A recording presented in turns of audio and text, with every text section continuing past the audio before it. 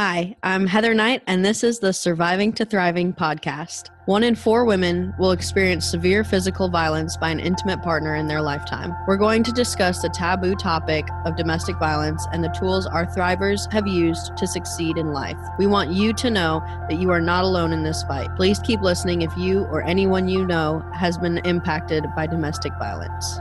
Before we get into today's episode, I would like to thank our sponsor, Knight Protection Services, for making this podcast possible and all the support they provide our cause. Hey guys, welcome back to another episode of Surviving to Thriving. Today I have with us Jessie Junta Rafe. She is a licensed psychotherapist and certified success coach who's helped hundreds of young adults who feel lost find clarity and direction in their lives. As a teenager, she struggled with anxiety, depression, and chronic self-doubt. Through her own emotional journey, she developed the tools and methodology that have helped her empower her clients. She started her own business when she was 26 years old and has over 15,000 face-to-face hours with her clients. Jessie's primary motivation and deepest satisfaction lies in the transformation she sees her clients achieve through their own dedication, self-discovery, and strength. She's also launching a book in June called Life Launch, a roadmap to an extraordinary adulthood. Jessie, welcome to the show. Thanks for having me, Heather. Definitely. So I just, jump right into it. What was it like growing up for you? What was your childhood like in those years? So I grew up with I'm an only child, and I had 2 Stanford graduate. Good because I became a high achiever. I was in good schools. I knew how to study. I had resources at my fingertips, but on another level, it was a lot of pressure. It was only me, and their philosophy was to make me the best version of me as possible. But it was hard because I felt a lot of pressure to be great, basically. Through high school, what was that? I know that I don't have, that Ivy League school parents, but I did have parents that expected a lot of me, and, they knew my potential and what I could do. And that was a lot of stress. So how did that stress affect you in high school? And how did that overarching kind of needing to be perfect affect you in high school? So at first that worked well. I had a large group of friends. I played 3 sports. I was on honor roll. I was on student council. And then one of my cousins, who I was really, really close to, he was like a brother to me, he committed suicide when I was in the grade. And when he did that, not only did I feel immense pain from his loss and not having this person who was like a brother to me, but on top of that, it felt like every emotion that I had stuffed aside and every idea I had came to the surface at once. And it was so intense that I went from being this shining star to being the representation of darkness and depression at my school. We didn't have goth then, but it might have been that. I dressed in black, I had dark eyeliner, I wrote dark poetry, and I talked about the meaninglessness of life, and it was rough. It was rough. Definitely. So did you lose a lot of friends when you went through that? Were people still accepting of kind of this transformation you had? Or I didn't let people be close to me after that. I isolated myself from all my friends. I started it was a way to feel when I didn't know how to, when I couldn't really, when feelings got so intense, it's almost like my body shut off from them. So it was a way to allow me to feel. It was like a version of crying for me because I couldn't actually cry. And then on top of that, people in my family kept dying. He was the first one to commit suicide, but then 2 years later, his father committed suicide. Then my grandfather, who I was really close to, passed away. And so it was a downward spiral. And my parents, obviously, I went in there to find relief, but I could feel their fear of not knowing what to do. And I just felt like I was drowning and I was completely alone. And it downward spiraled until I got put in a psych hospital, actually. And then I got over medicated. Because my cousins had bipolar disorder, they just assumed that I did, which I didn't.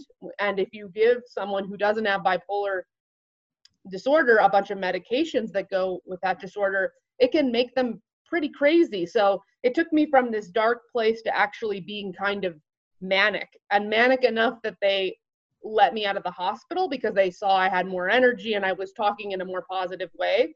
But I knew, and my parents knew, that I was completely disconnected from myself and completely lost and feeling more alone, and kind of convinced that I was just going to go on the path that my cousin and my uncle had gone down, that like, why not? Everyone else was dying and everything was dark and no one seemed to understand me or know how to help me.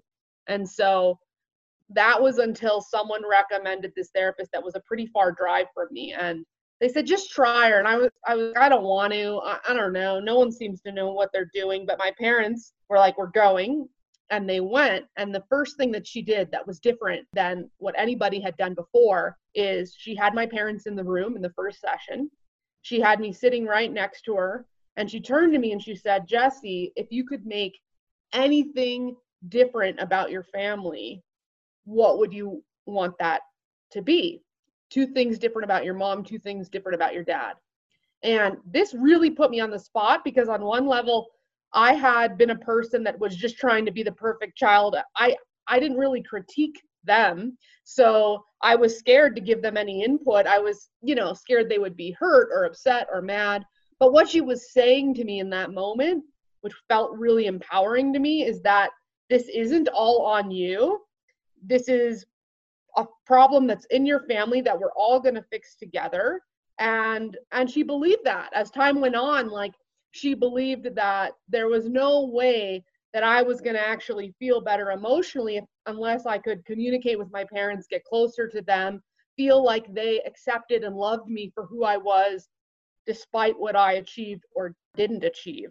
And so I told them some pretty rough input in that session. I won't get into that, but when we left, like, I thought they were going to, after I spoke honestly, I thought they were going to say, that's it, we're never going back. And quite the opposite. They were so relieved that someone finally had a handle on the problem and what to do, that they were like, that's it, we're firing your other therapist. This is the therapist. This is the person that knows how to help you, which again felt really empowering to me, that they wanted to hear me. They didn't believe that I was just this crazy person who no one knew how to help. They believed that they could be empowered to help me too. And that begun our journey of going to family therapy together, getting closer, and me realizing that they loved me for me the whole time. I just didn't realize it. I put their pushing and their drive on me being perfect as I wasn't good enough, but really it was just them trying. Ultimately, I realized it was them trying to get the best out of me. And as we came to get together, I got better and better. And through the process of being in therapy with Tony, I realized not only am I feeling better, I'm connecting to myself. Somebody finally sees me. She also helped me get off all the medication. I was on 0 medication by the end. But this is what I want to do with my life. I want to help other people who don't have the voice, the tools, the skills necessary to be able to help them go from, we'll use your podcast name, from surviving to thriving. That's amazing. I think that is so incredible and you are able to take a traumatic experience that you had and shape it into something that is good for the world, because a lot of people aren't able to do that, which is where you come in to give them the tools to be able to do that, but that you were not necessarily able to do it on your own, but that you still wanted to. You could have gotten better and, been okay in life and just moved on and done something, mundane and, had a 9 to 5 and all of that and been, content and happy in life, but not really giving back to the people that gave to you. So I think that's really incredible. So you got into therapy, you did that. And then what were you decided that this was something that you want to do with your life. What were the next steps for you? So I was just coming into myself and figuring that, so that my cousin committed suicide in 9th grade and I was coming into that place in my senior year. So I wasn't completely rid of depression and anxiety, but I was coming out of it and I could see the light, and I could see that I loved reading everything psychology. So not like I said, I wasn't just going to therapy now as a client, but I was going, what book should I read next? Like, what class should I take? And so I went to college and became a psych major. I ate everything up. Like, it just more solidified that that was my passion. That's what I love to do. And I also, that therapist ran a group, and that was really, really a game changer for me because it put me in a room with other people that were also struggling. Not all, a lot of groups are based on everyone has the same issue. Her group wasn't like that. Her group was, we're going to have some people struggling with drugs, some people struggling with cutting, some people struggling with eating, some people with anxiety, and we're all going to come together because we're all going to have something different to offer somebody else. And I really liked that and appreciated it, and I developed a support system there. So that's how I started to build after I'd isolated myself from all my friends. Now I had this new group of friends that also had an emotional language and support, and that's important because later on after college, so I went straight through college as a psych major, and then I went straight through grad school to become a psychotherapist. It's an MFT, my degree is MFT, marriage and family therapy. And when I entered grad school, or towards the end of it, I went back and I now co-led that group with the therapist that helped me, which was really, really awesome to be able to, go. That group saved my life in a lot of ways, like she did, but also the support did. And now I got to go back and help other people who were starting their journey to recovery, which was really, really inspiring to me. Yeah, that's incredible that you were able to bring that full circle, and that she was able to, trust you to be able to be a leader in that group. So that's really amazing.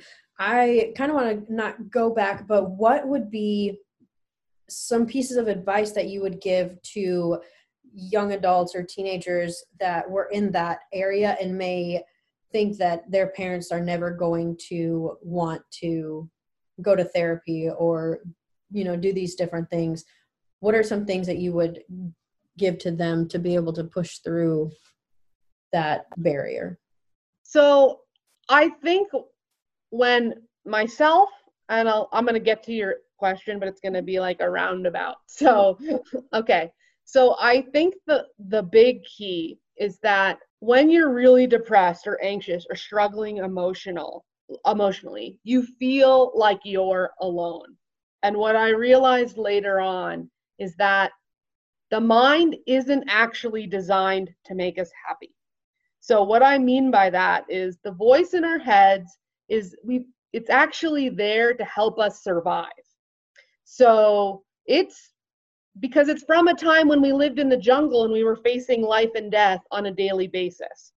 And so the best way to keep us alive, to keep us not getting eaten by a tiger, not getting kicked out of our tribe, to have enough food, the best way to do that is to put us in a hyper vigilant, anxious state, assessing danger.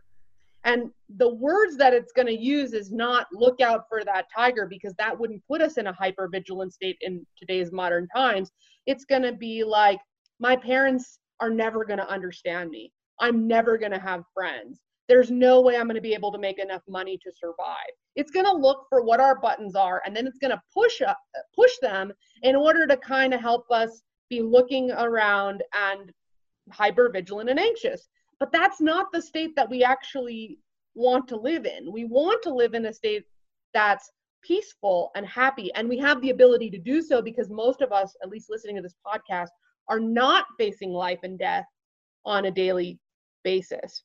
So, and I think what's important about that is that I'm saying it's natural to feel alone and it's natural to feel negative about your life. That's not unique to you.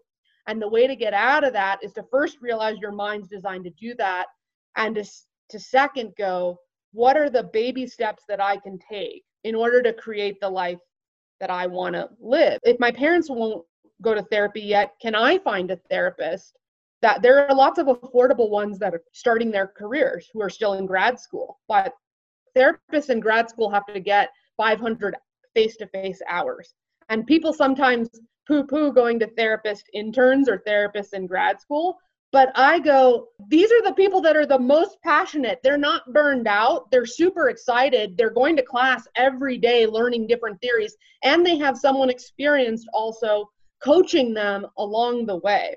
So that's just an example of going to, you don't need your parents to get on board. I was lucky that mine did, but I wouldn't have needed them to, because I just needed someone to show me that I wasn't alone, that I wasn't crazy, and that I had the ability to create the life I wanted. And that's what Toni did. She was the first therapist that wasn't afraid of me.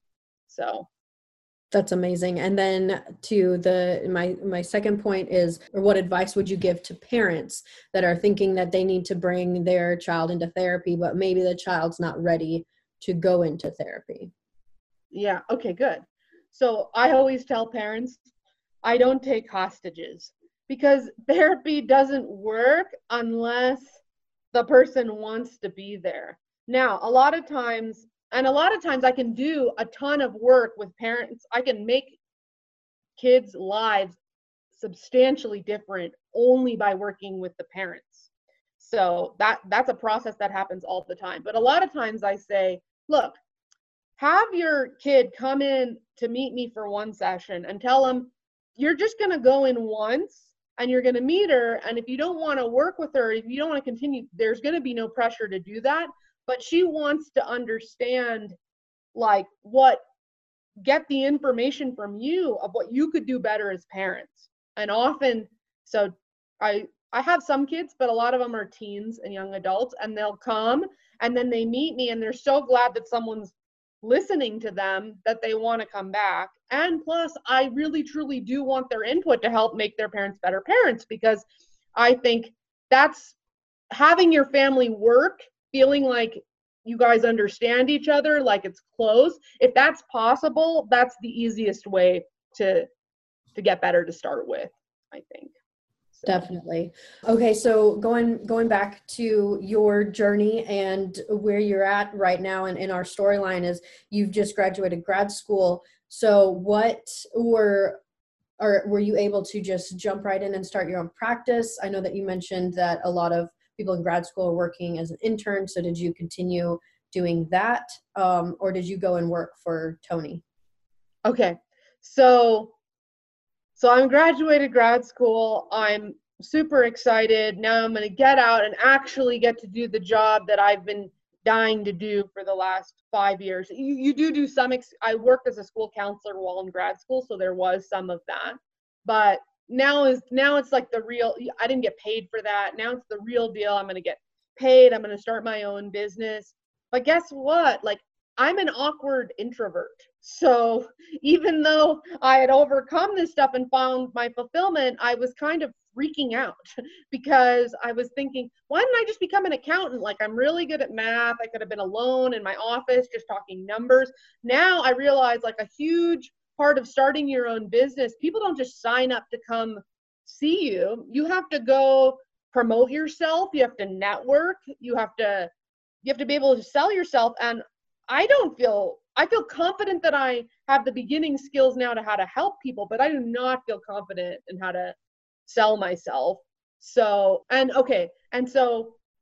couldn't work with Toni because Toni was I could work with her as unofficially leading her group, but to start my private practice, I needed a different therapist to supervise me, because you have to get, after you finish grad school, you have to get 3,000 hours supervised, then you take licensing exams, and then you technically have your own business. Even though what I was doing was exactly what I did after I passed the exams, I needed someone to make sure that basically I needed to talk to someone every week to make sure I was handling my clients correctly for about 3 years before I'm completely on, because that's about how long it takes to get 3,000 hours, 2 to 3 years. Her name was Melissa, and I was doing that, and I did things like practice going out into the waiting room and greeting my clients. Hi, my name is Jessie. Nice to meet you. I did that over and over and over and over again because I was trying to grow the confidence and that skill in my body. I knew once we got in the room and we were talking about their problem, I was going to be good at that. But the intro part and the selling myself part, that was going to be hard. So it took a lot of work. It took a lot of me creating. I love to create little step-by-step plans for myself to follow. So I feel like I'm getting somewhere, because you don't just grow confidence overnight. That takes years. So you have to look at something you could measure. So I'd go, okay, this week I have to go to one networking event. Then I'd go to the event and I'd be like, now I have to introduce myself to 3 people. And then I'd be like, great job, you did that. Even if you sounded weird or awkward or you're stumbling over your words, at least you're growing the skill. And so baby step after baby step, time over time, like I got better and better. And now my clients don't believe that I was an awkward introvert. Although if you interviewed any of my friends who knew me, they would go, yes, she was. It was hard for me to even look people in the eye at that time. So, yeah. Definitely. So as an adult, how are you dealing with anxiety and depression? Because I know from my own experience, from people that are close with me, it doesn't just go away. It's a constant thing that you're working on and working through and making sure that you're always, positively encouraging yourself. So what are you doing as an adult to be able to do that? Okay, good question. Because our mind's designed to be negative, we're always swimming upstream to be a positive person.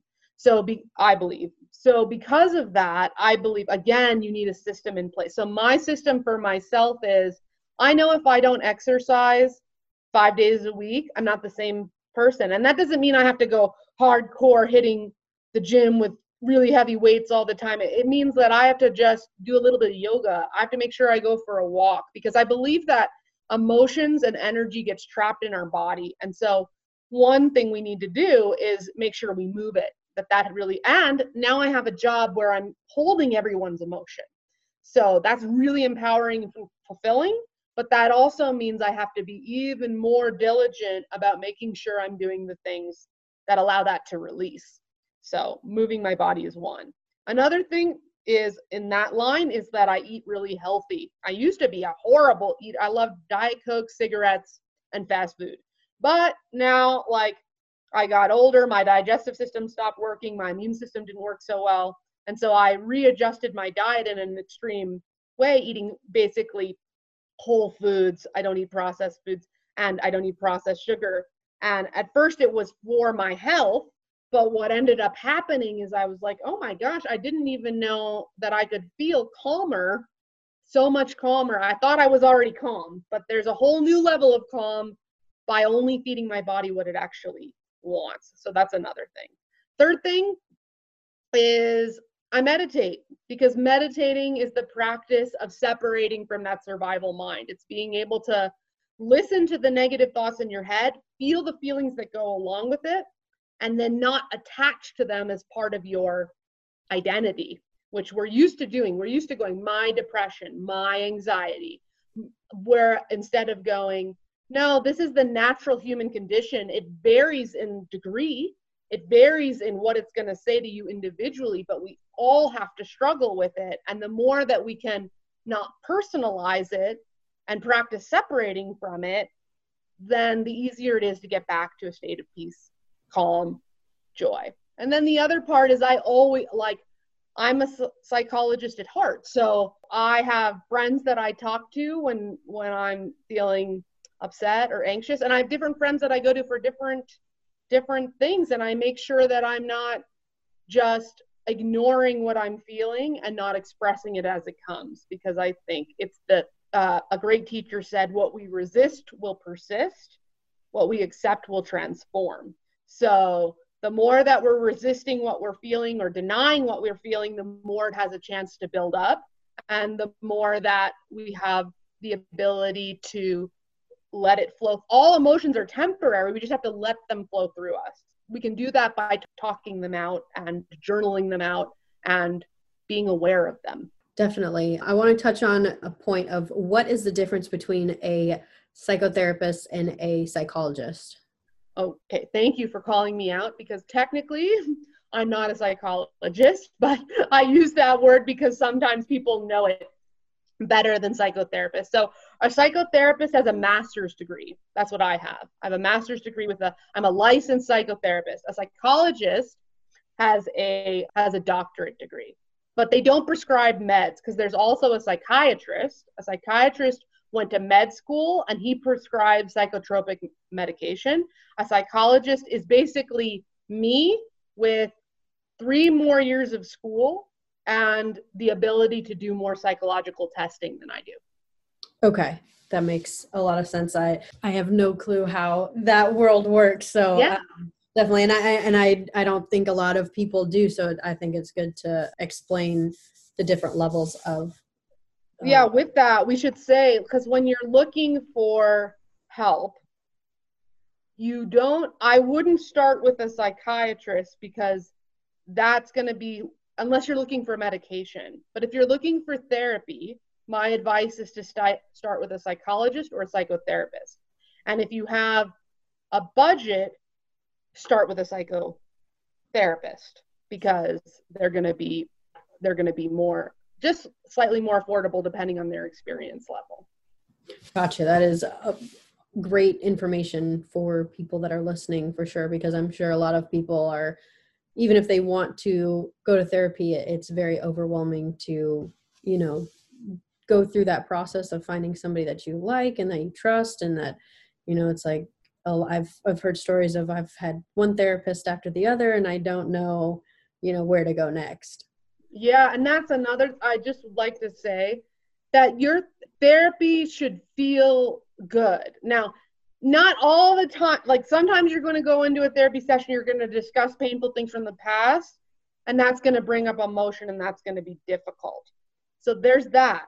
But the part with how you feel about your therapist, it's not right if you're not going in there and going like, I really connect to this person. I feel like this person gets me. I feel like this person has my back. If you're not having that experience, keep looking, because even though there are a ton of us that have the same degree, it's unique to each individual who they're going to connect to. And I think a lot of people end up blaming themselves when they end up they're with the wrong person and they're just like, well, that's what therapy is. And that really breaks my heart because, like I just told you in my own story, like had we just started with Tony, maybe the curve would have been shortened because the other ones, they weren't bad. They just didn't get me. And I didn't feel like they understood me. And then the therapy doesn't work. It's therapy is very personal. It's important that you actually connect to the human being that you're talking to. Definitely 100%. And I just couldn't agree more. I think that your therapist has to be somebody that you trust and that you connect with, or nothing's going to happen. So I wanted to kind of get into this relationship thing. We're surviving to thriving, and we focus on women of domestic violence. So I want to ask you, at what point do you give up that relationship and start to move forward? And how do you do that? Okay. So you're in a relationship and it's getting physical, and how do you know? Well, because I think this is a lot of what happens with domestic violence cases is that I notice is that in the media, there's this portrayal of like everything is black and white. Often it's a female, she's smaller than the male is being violent to her, she's doing nothing to bring that violence on, there's no contribution, he's evil, she's good, she just needs to cut the cord. But relationships don't really work. There's a much bigger gray area. What I see is often, I'm thinking of one client I have, what a strong woman, grew up in a really abusive home, had a kid when she was 16, ended up came to see me when she was in her late 20s, now has reconnected to a friend that she had in high school who knew her whole childhood experience. So they have this bond that's deeper than just Joe Schmo she's met on the street, because He knows her whole family. He knows her whole experience. It was an intense experience. He was there as a comfort to her when she was, pregnant as a teenager. He was there to help her. Her mother had schizophrenia, to deal with her mother's breakdowns. And he also came from a really abusive family himself and was beaten by his father and his mother. And so, and now he's like a father figure to her son, who's now a teenager, who's a boy and who needs a male role model. So, okay. And so on some level, there's lots of beautiful aspects to this relationship. When he loses he's like Mr. Cool, but when he loses his temper and gets triggered, he gets physical with her. He could pull her hair, push her, and in the worst cases, hit her. She doesn't know what to do. She tries to leave numerous times, but there's no one that's gotten her like him. So what do we do? So first thing I'm going to do as the therapist, and I'm going to advise people to do, is you want to make sure that the violent part, can we prevent the violent part from happening? So does that mean that she wasn't strong enough to just leave him? So she couldn't do that initially. So it's like, okay. But she noticed, I said, is there anything that can predict when he's going to go over the edge? And she said, yes. Sometimes I get really mad at him and I start calling him names and I start yelling at him. And as I escalate my anger, even though I'm not doing it physically, I watch him get more and more wound up. So I was like, okay, so the first thing we're going to do is we're going to help you. When you start to get angry, I want you to leave the house. I want you to say to him, in a time when you're both calm, I want you to say, we cannot be violent with each other. It's unacceptable. It's unacceptable for my son. It's unacceptable for me. And so what I want to do is, when either of us get angry, the first person who realizes that we're getting really angry, we're going to leave. We're going to tell the other person, I'm going to leave, and we're going to come back and talk about this later. So that's what she did. So she started to go. And so then we went from violent episodes that were happening every other day to, we now got it out to a month without a violent episode, because she would go to him, okay, we're getting angry, I'm going to leave. Now, he didn't like it. He fought that when he was really angry, but she heard me in her head go, like, if I want any chance of being with this man, like, I have to stop this. So she did. And as the story goes, nothing's perfect, but she was actually able to get to a place, and she required him to go to therapy as well, individually, as she was coming to me individually. And over time, we got it so that the violence stopped. There are other scenarios where we put something like that in place, and no matter what, the person is going to be violent because they can't control it. They're not evolved. They're not ready to go to their own therapy. They're not ready to work on themselves.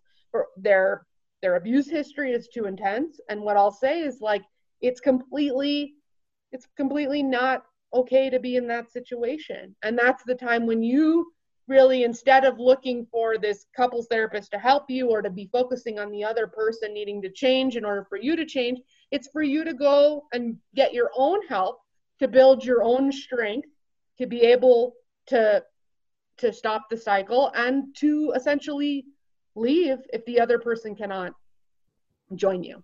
Everything that you just said was spot on, and I think that it is really important for those listening to hear that.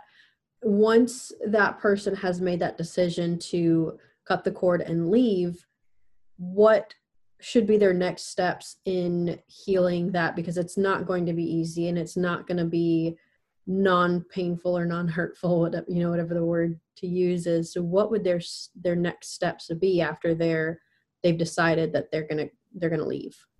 Number one, it's really important to be really careful. I mean, and this is not the exact question you're asking, but I'm just going to put in here that it's really important that you're careful about how you do that. If you're dealing with someone who's violent, then you really want to seek someone else's advice about how to exit in the most gentle way possible, instead, the tendency once you found your power is to be like, F you, I'm out, like I deserve better. And like, you do not want to do that with someone who could hurt you.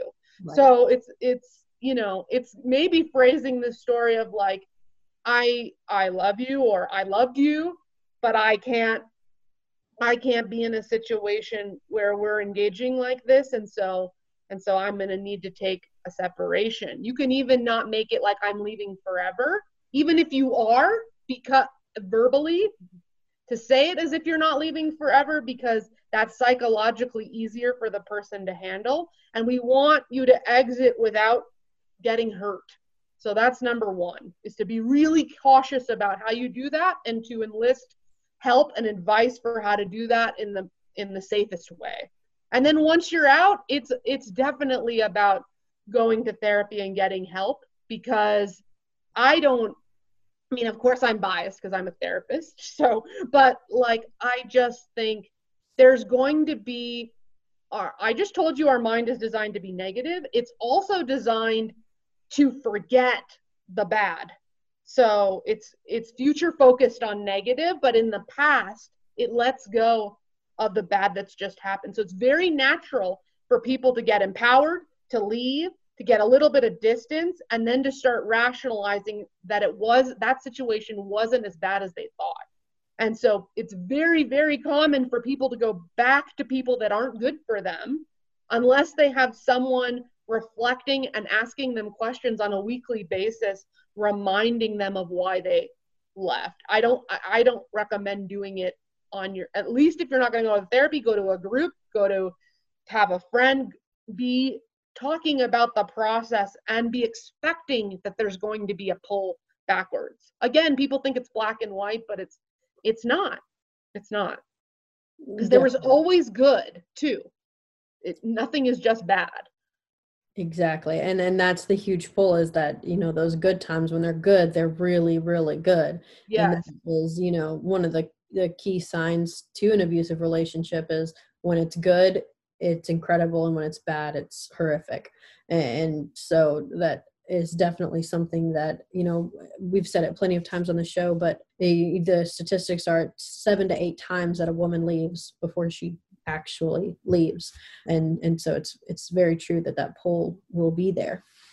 When they've gone through therapy, and they are constantly, you know, being reminded that this isn't the person for them, that may kind of feed into also, there's not a person for you. So how does somebody go about being able to make those romantic connections again?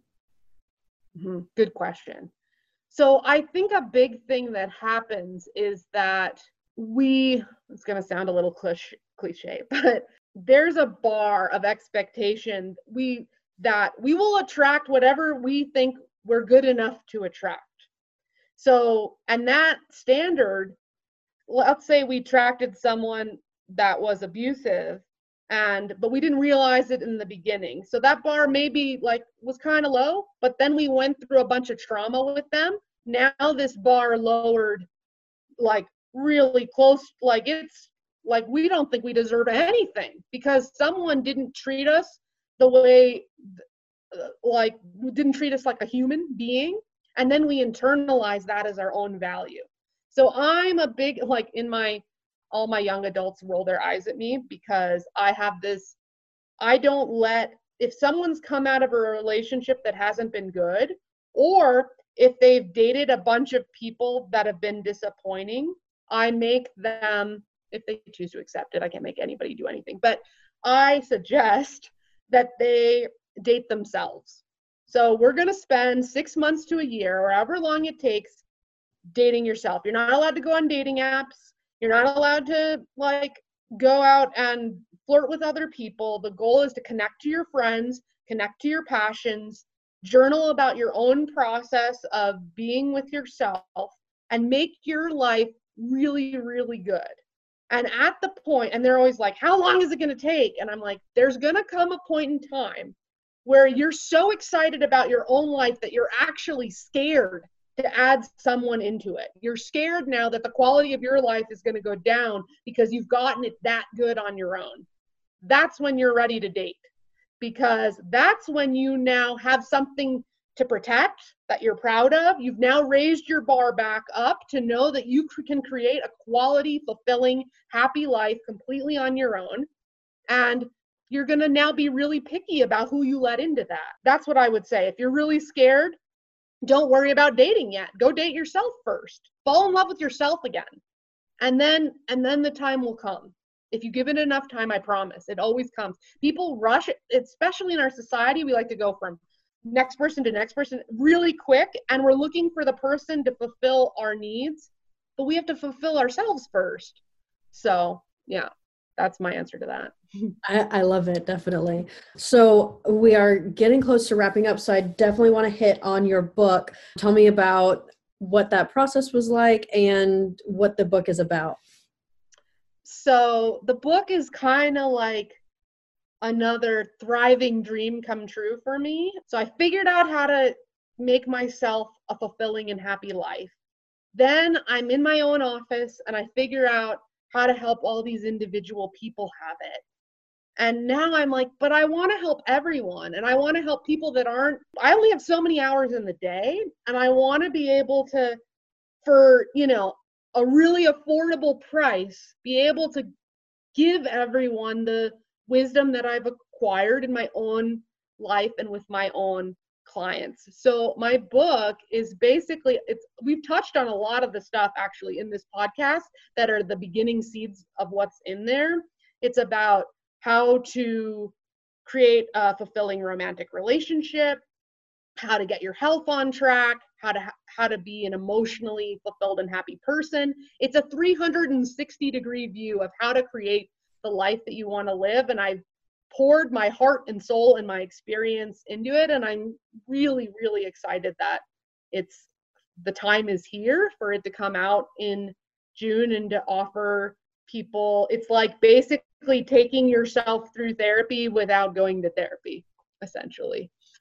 Awesome. That is really, really exciting. So will it be available on iTunes, or not iTunes, Amazon? Yeah. I was like, yeah. I don't know where we're at anymore. It's day. No worries. It will be totally on Amazon, and it'll be on iTunes too, because there's an audio version, but you can find all the versions. The easiest way is to either look up my name or the title, and you can find it on Amazon. So. Awesome. And then one more time, I know they heard it in the bio, but what's the name of the book? And it's called Life Launch, A Roadmap to an Extraordinary Adulthood, and by Jessie Junta-Raffe. So, yes. Awesome. That's super exciting. So wrapping up, we have a few questions that we ask every guest that comes on the show. And so the first one is, what would the new you say to the old you?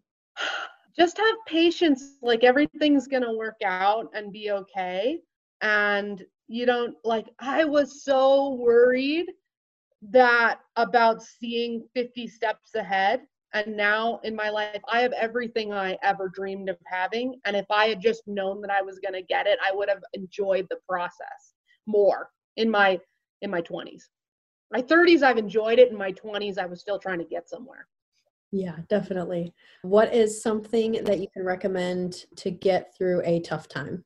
I really like the Calm app as a way to start meditating, because I think that's a simple, you can do meditation for free. I think that's like $10 a month or something, but that's a simple way to just get started practicing from your negative mind. Awesome. I love it. And then also, what is other than your book, obviously, a book, podcast, quote, or something that helps you get through tough time or gives you strength? My favorite quote is, "The last of human freedoms is one's ability to choose one's attitude in any given set of circumstances," by Viktor Frankl. He was in a concentration camp.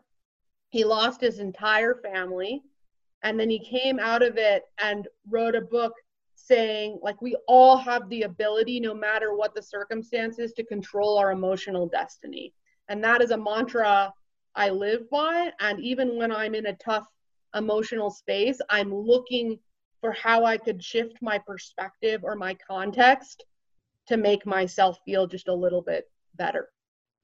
Awesome. I love it. And then where can our listeners reach you if they want to know more about you?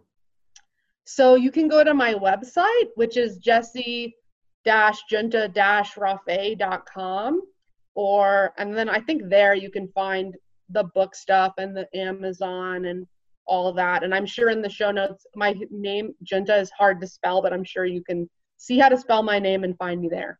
Yes, definitely. It'll be in the show notes and across the name of the podcast as well. So everybody look out for that and look out for her book coming out in June. Jessie, thanks so much for coming on the show. Thank you, Heather. This was so fun. If you or anyone you know has been victimized by domestic violence, please reach out to us for resources and ways our organization can help you. You can find us on social media at 2ThrivingATL, TO Thriving ATL, or online at twothriving.org.